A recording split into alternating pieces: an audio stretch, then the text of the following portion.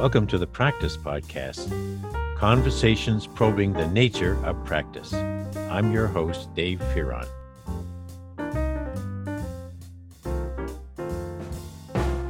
This conversation with Karen Stevenson is a conversation with a true gardener. I didn't say professional gardener, hobby gardener. Karen is a gardener who does other things and does them well, I'm sure. But when you hear this conversation and hear her thoughts on how this little garden that she's built around her small house here in southeastern Connecticut, you know what I mean. You'll know what I mean. She thinks about what's growing out there, and she predicts how things could come out. In a sense, she says her whole garden is an experiment. So I think it's delightful to know how a person can find something like gardening that helps them cope with and even grow in other areas of their life. Maybe there's a gardener in all of us. Just some of us actually put it to work. But I think all of us have some delight in seeing something grow from a seed to fruition.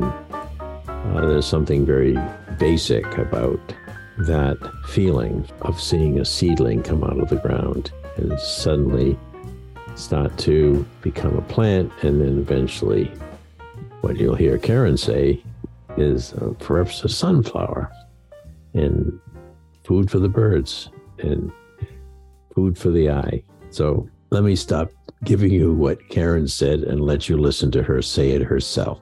This is Karen Stevenson.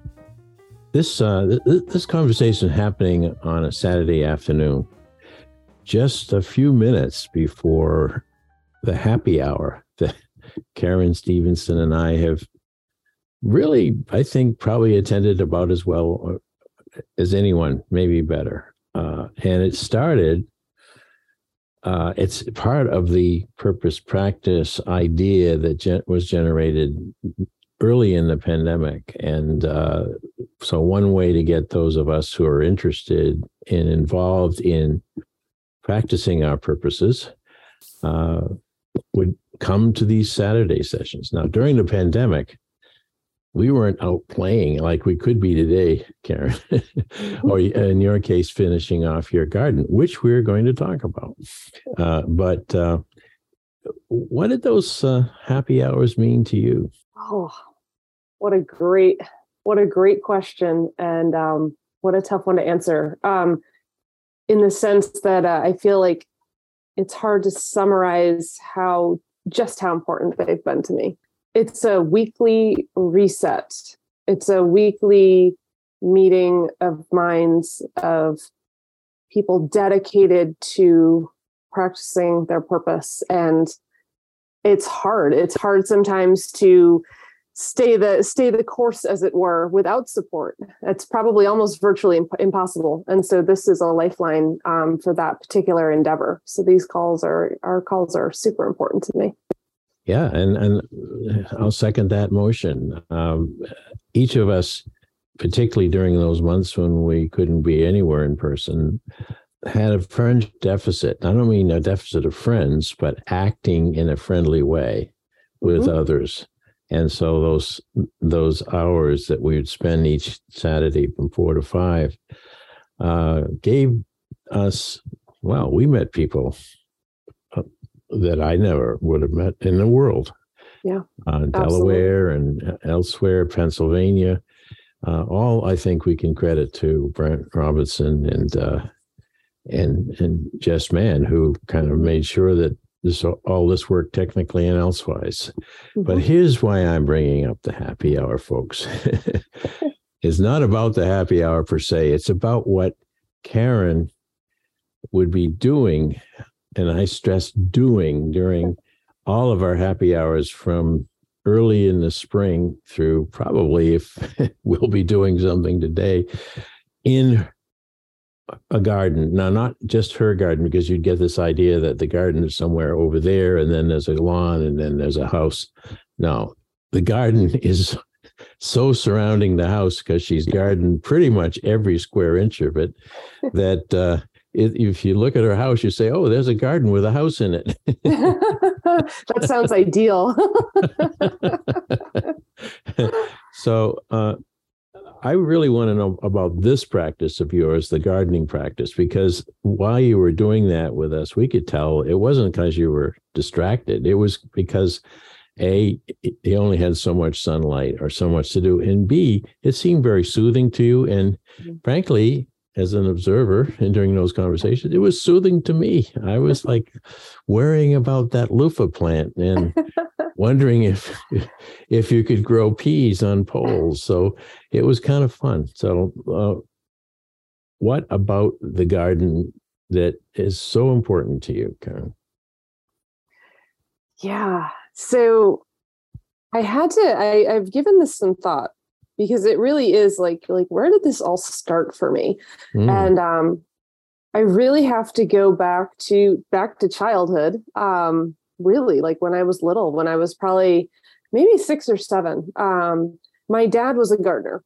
So, we lived in just like a regular neighborhood. It wasn't like a farm or anything, but he was very much into landscaping and gardening. And I remember going out with him and like helping him to put the petunias in or whatever it was. But my interest was really limited. Like I liked to install them, like plant them in the ground. And I didn't want anything to do with maintenance, like at all. Like I was like, oh, it's all you now. Like I did the fun part. We got to pick which color goes where. That was great. So, and then, fast forward throughout life, and there were periods of time where I was living in apartments and I didn't have any kind of area to garden. And that actually, I think, made me realize that I missed it. Like I liked having those moments. And so when I finally bought my house, which was probably a little later than most people do in life, I had really wanted a place to put down roots, to settle. So there's literally roots. There's symbolism gardening. with that. When I bought this house, there was nothing. There was one hydrangea bush and a magnolia tree, and that was actually a magnolia bush. I trimmed it up into a tree to like make it less overwhelming. But that was it. There was nothing, and I started on this endeavor of the front yard, doing the landscaping just like my dad used to do. And so my dad passed about 14 years ago, and so I think a huge part of this is a connection to my dad. And and brings back so many memories. So that was the first phase, I guess you could say. And then started to wrap around the house. But that's how it began here. And when I first really started to get serious about it and really do it regularly. In a number of the conversations that I recorded for the podcast, it usually leads to where did it all begin for you? And so that was eloquent, what you just said. But it made me think about my dad, who we had a sort of like a row at the back of our little lawn, and he put in some stones that came from our original railroad station, and they collected, and then he would sketch at the kitchen table what he were, because it was a tiny patch, and I remember like looking over his shoulder. Are you designing a kitchen? No, I'm kind of planning the garden. That was kind of the phrase. I'm planning my garden. And he had, again, every inch pretty well figured out.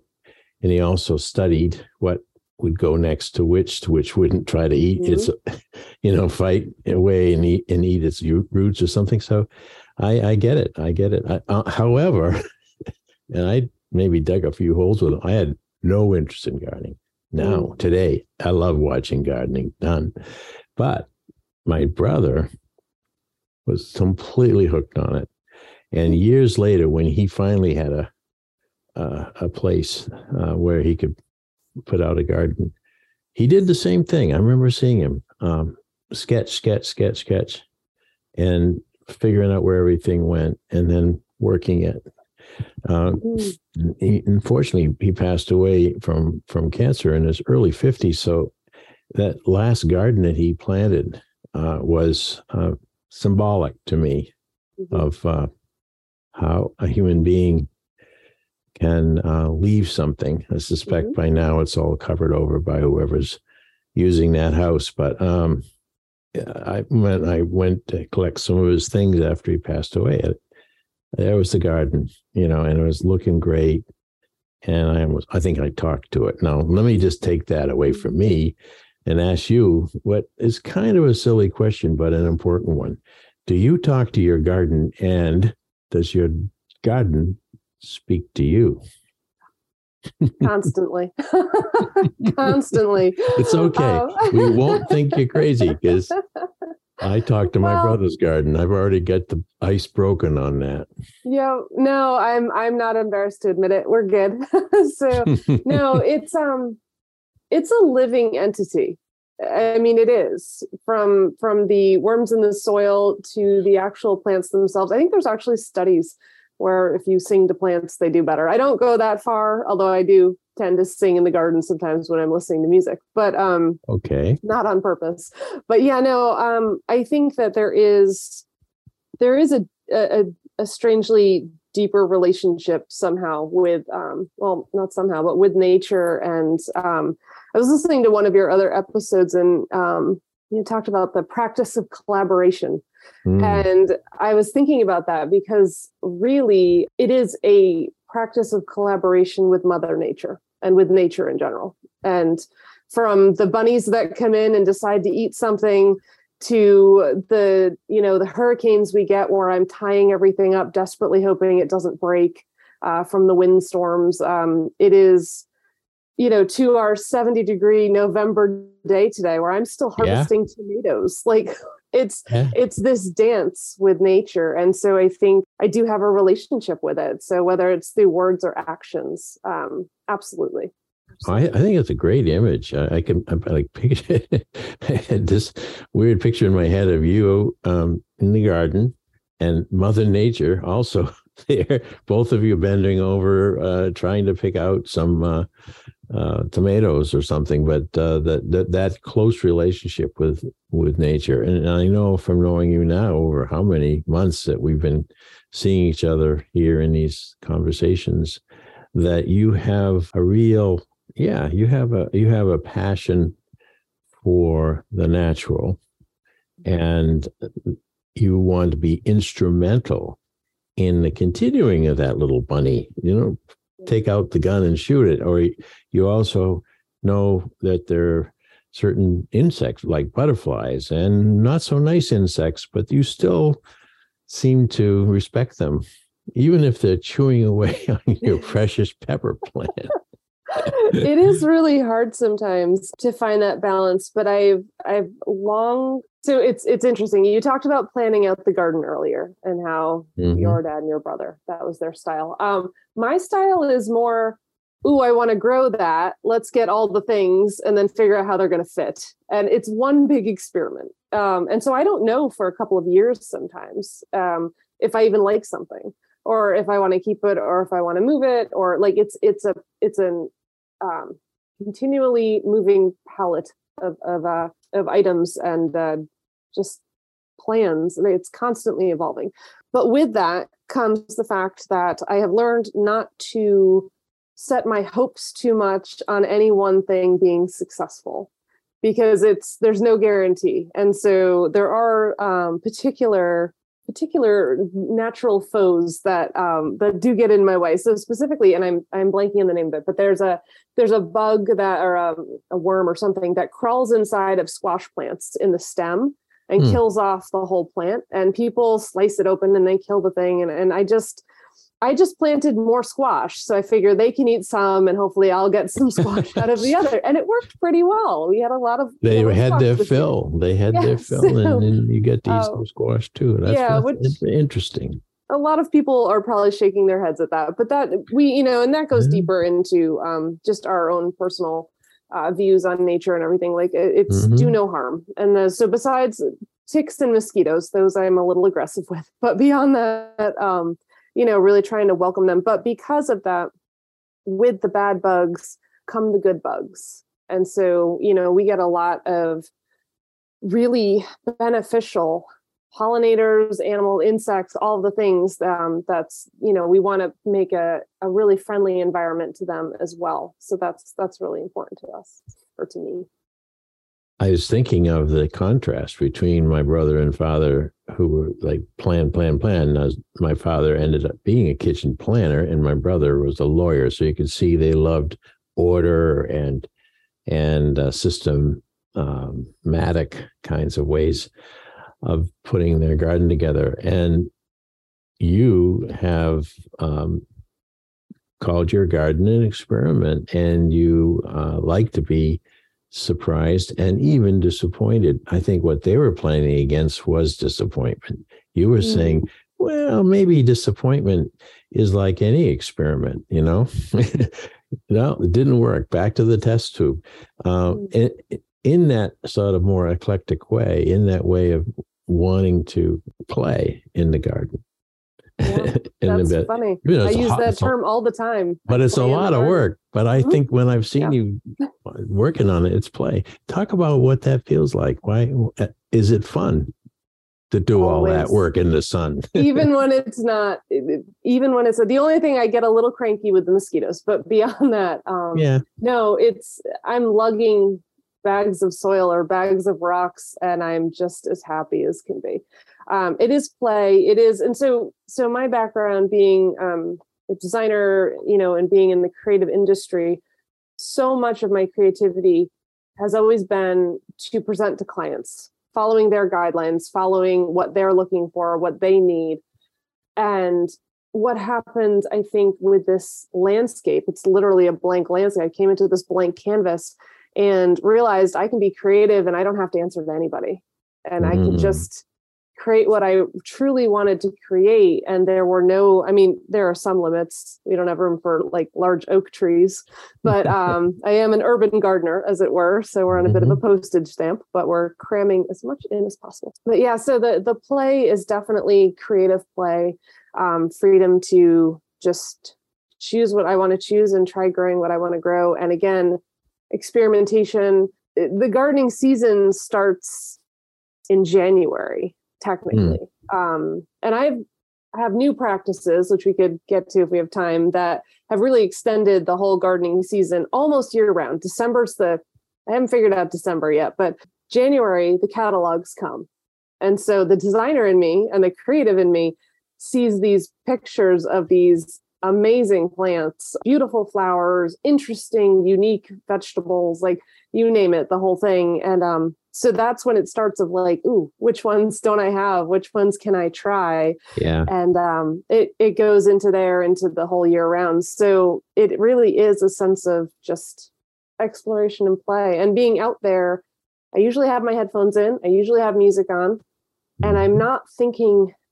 It is a practice that takes my mind off everything else, which is incredible for me because I don't tend to focus well on one thing. So this is something where I am truly focused on, I can't believe this sunflower grew this tall, and look at this and check out the bees and, the birds are eating all the seeds. And like, there's so much to look at, so much to do, but it is all in that realm. And I'm just so happy there. It's just my happy place.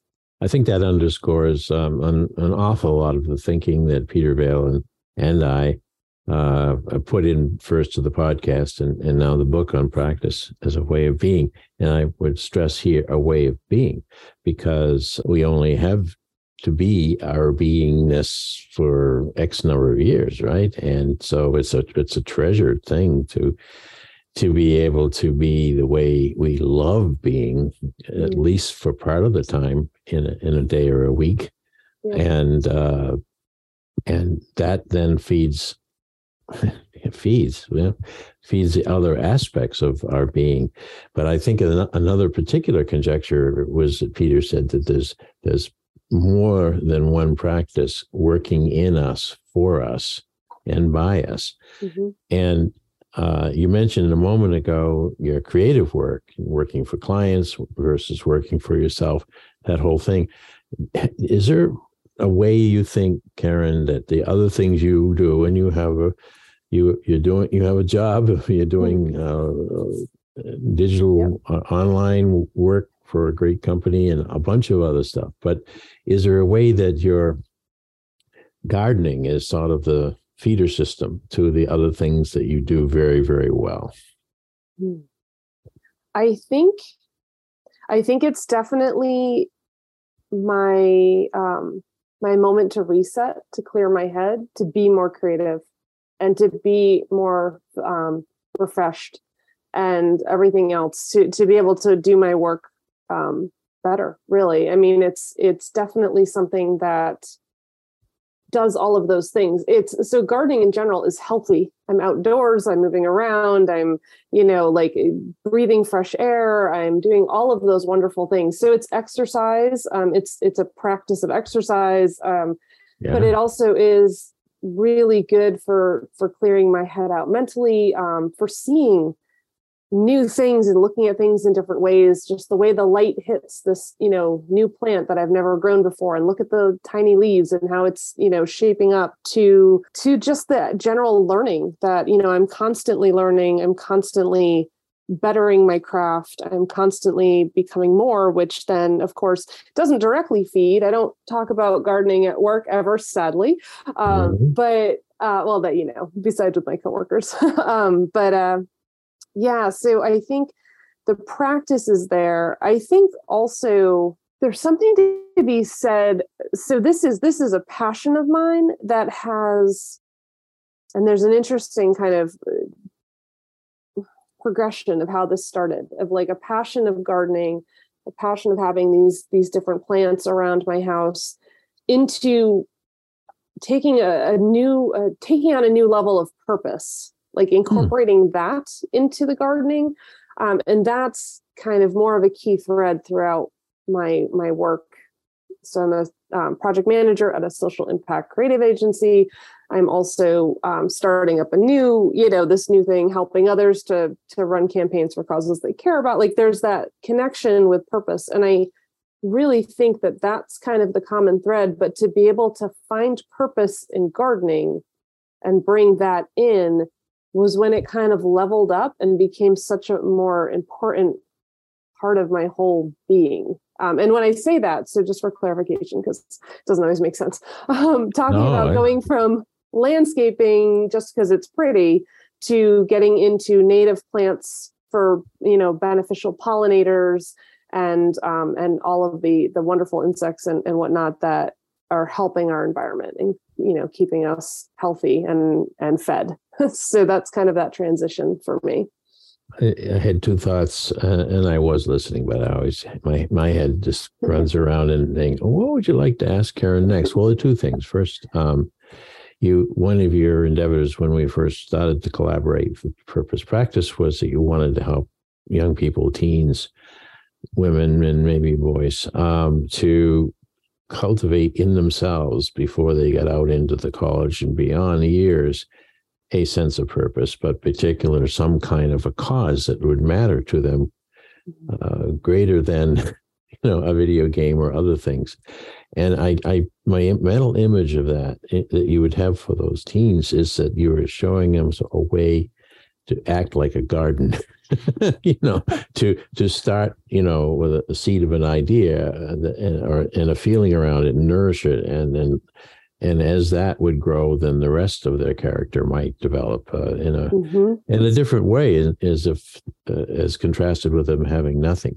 So that's I give you that impression, but I also want to secondly circle the word seed, because you said the other day when we were talking, I said, it's a lot of expense out there, Karen, buying all those plants and putting them in. And what did you say? Yeah, plants are expensive.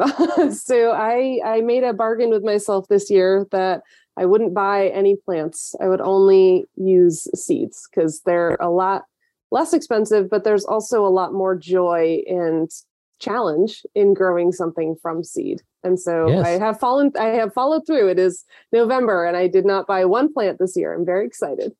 That is a huge accomplishment. But then you can see I think the arc be when you're helping fellow human beings, particularly young ones, who could basically join a program which essentially installs a point of view, like a scouting program and so forth, and then teaches them some methodologies.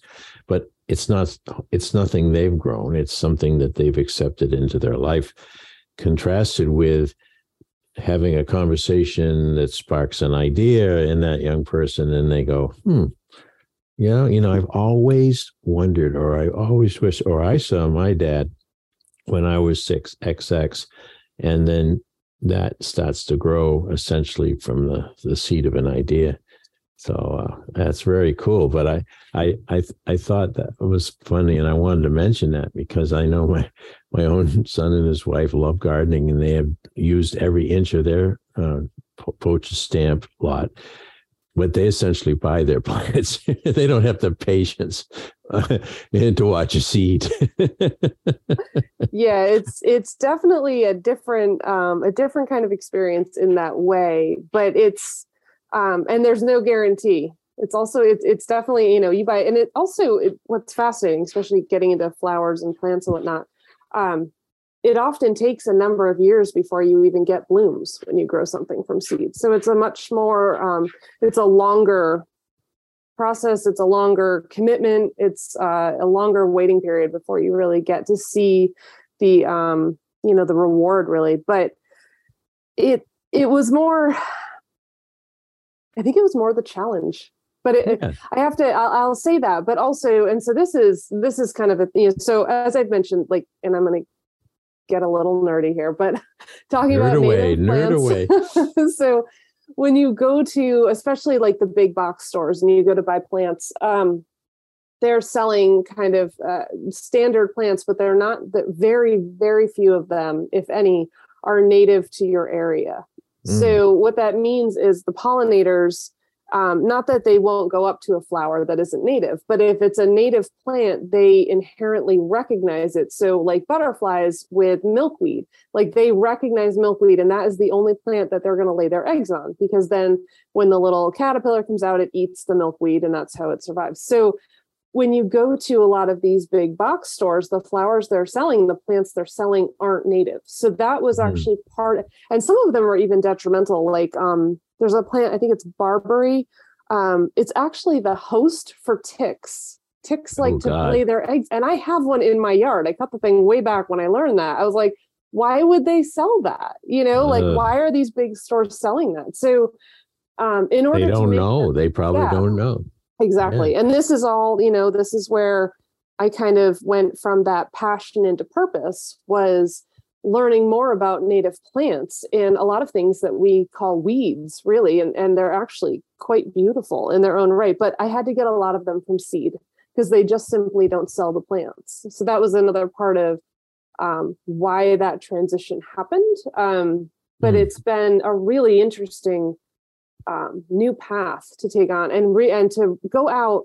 So I have in my front yard the plants in front of the house, and then I have 2 new beds now of all native flowers and plants, and the difference is staggering. When I go out and look, the plants up by the house, which are all kind of big box store plants, they have, they'll have some bees and whatnot and different, but if you go into the native garden, plants, whatever's currently in bloom, just covered in bees and hoverflies and hornets and wasps and butterflies, they're just covered. And the difference is really, it's really eye-opening. You have to kind of see that for yourself sometimes.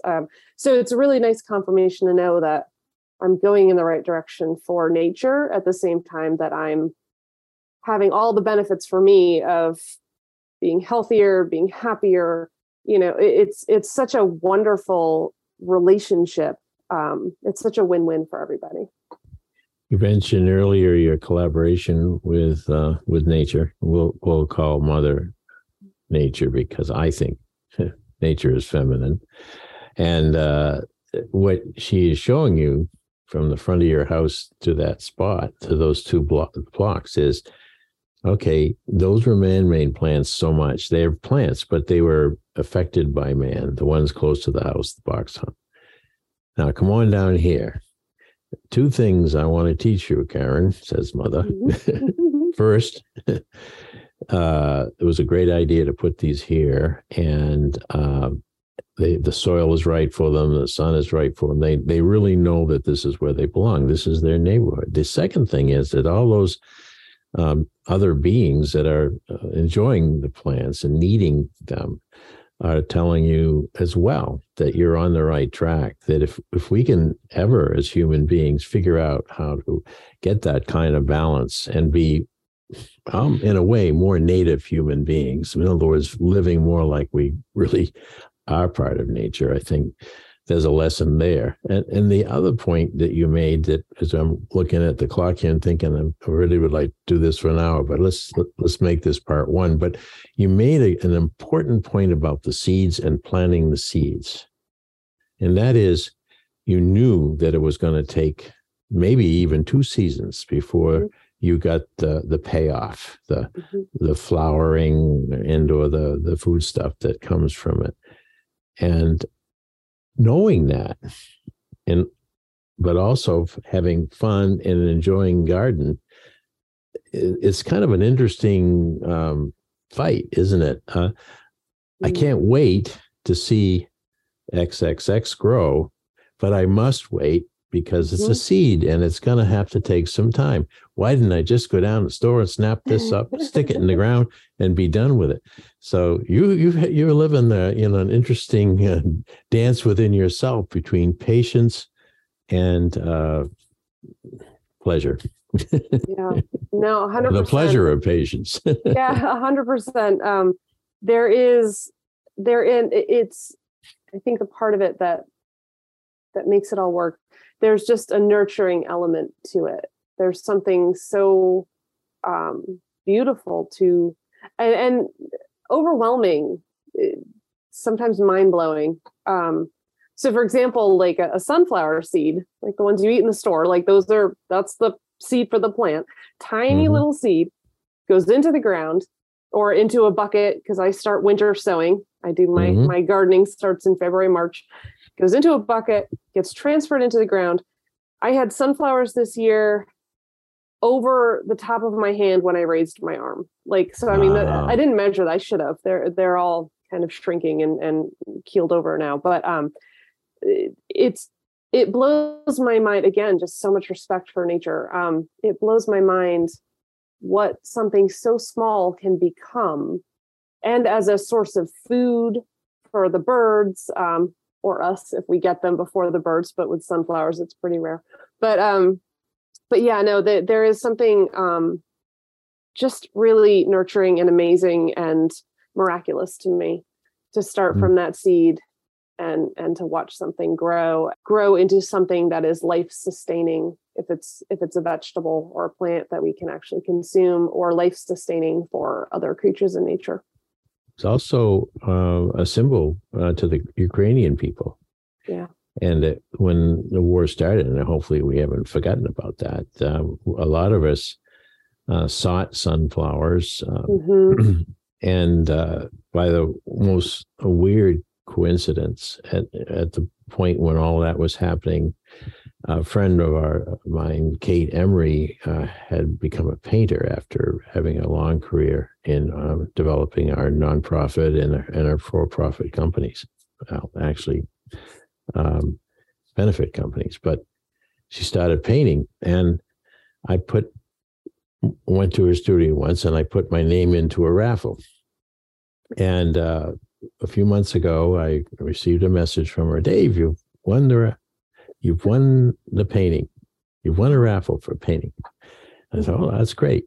So we met outdoors. It was still pandemic-y, and she gave me this small, maybe 6 by 7 kind of framed a sunflower with its leaves out. That turned out to be the painting.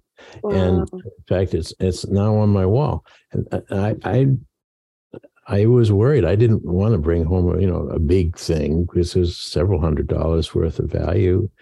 Yeah. It was just right. It was perfect. She handed it to me, and we're in the midst of all of our concerns about what was going on in Ukraine, and there was the sunflower. And I said, Kate, this is the way the universe works, and telling us that there's something hopeful in that flower. And then here you are talking about those flowers coming up and greeting you and saying, hey, did you know we were in here when we were under the ground? Yes, you did, but it could have popped up as something else if you made a wonderful mistake and put a different kind of seed in there, and that would be a great surprise. Well, wow. You are, as I said when I sent you an email, you're the New London gardener. I don't know if New London appreciates it, but there are a few others. There are a few others. But they have these big, elaborate, I'm sure, the English garden stuff and the former estates and everything. If someone drives down your street, and hopefully they can turn their head briefly and look, they're going to think, now there's someone who has a thing going with plants, because they're all over, and then they'll see you out there with your gardening gloves and working like you were last week when we were on a happy hour call, and they'll say, now there is someone I'd like to be. Oh, that's very kind. I hope that's what they're thinking.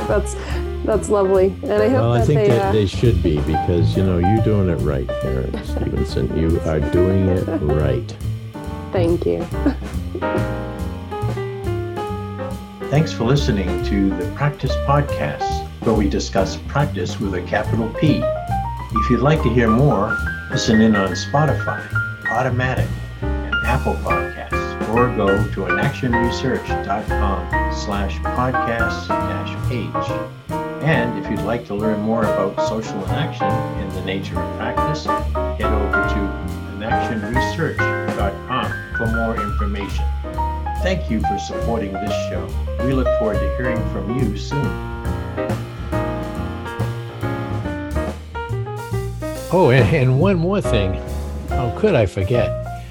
The book on practice as a way of being is available now in digital form, something that would be new, like podcasting to many of us. And it's a great way of learning more and more about what this podcast presented when Peter Vale and I originated it several years ago. So please come to www.mylibrary.world/practice, and you'll see what I mean. Thank you.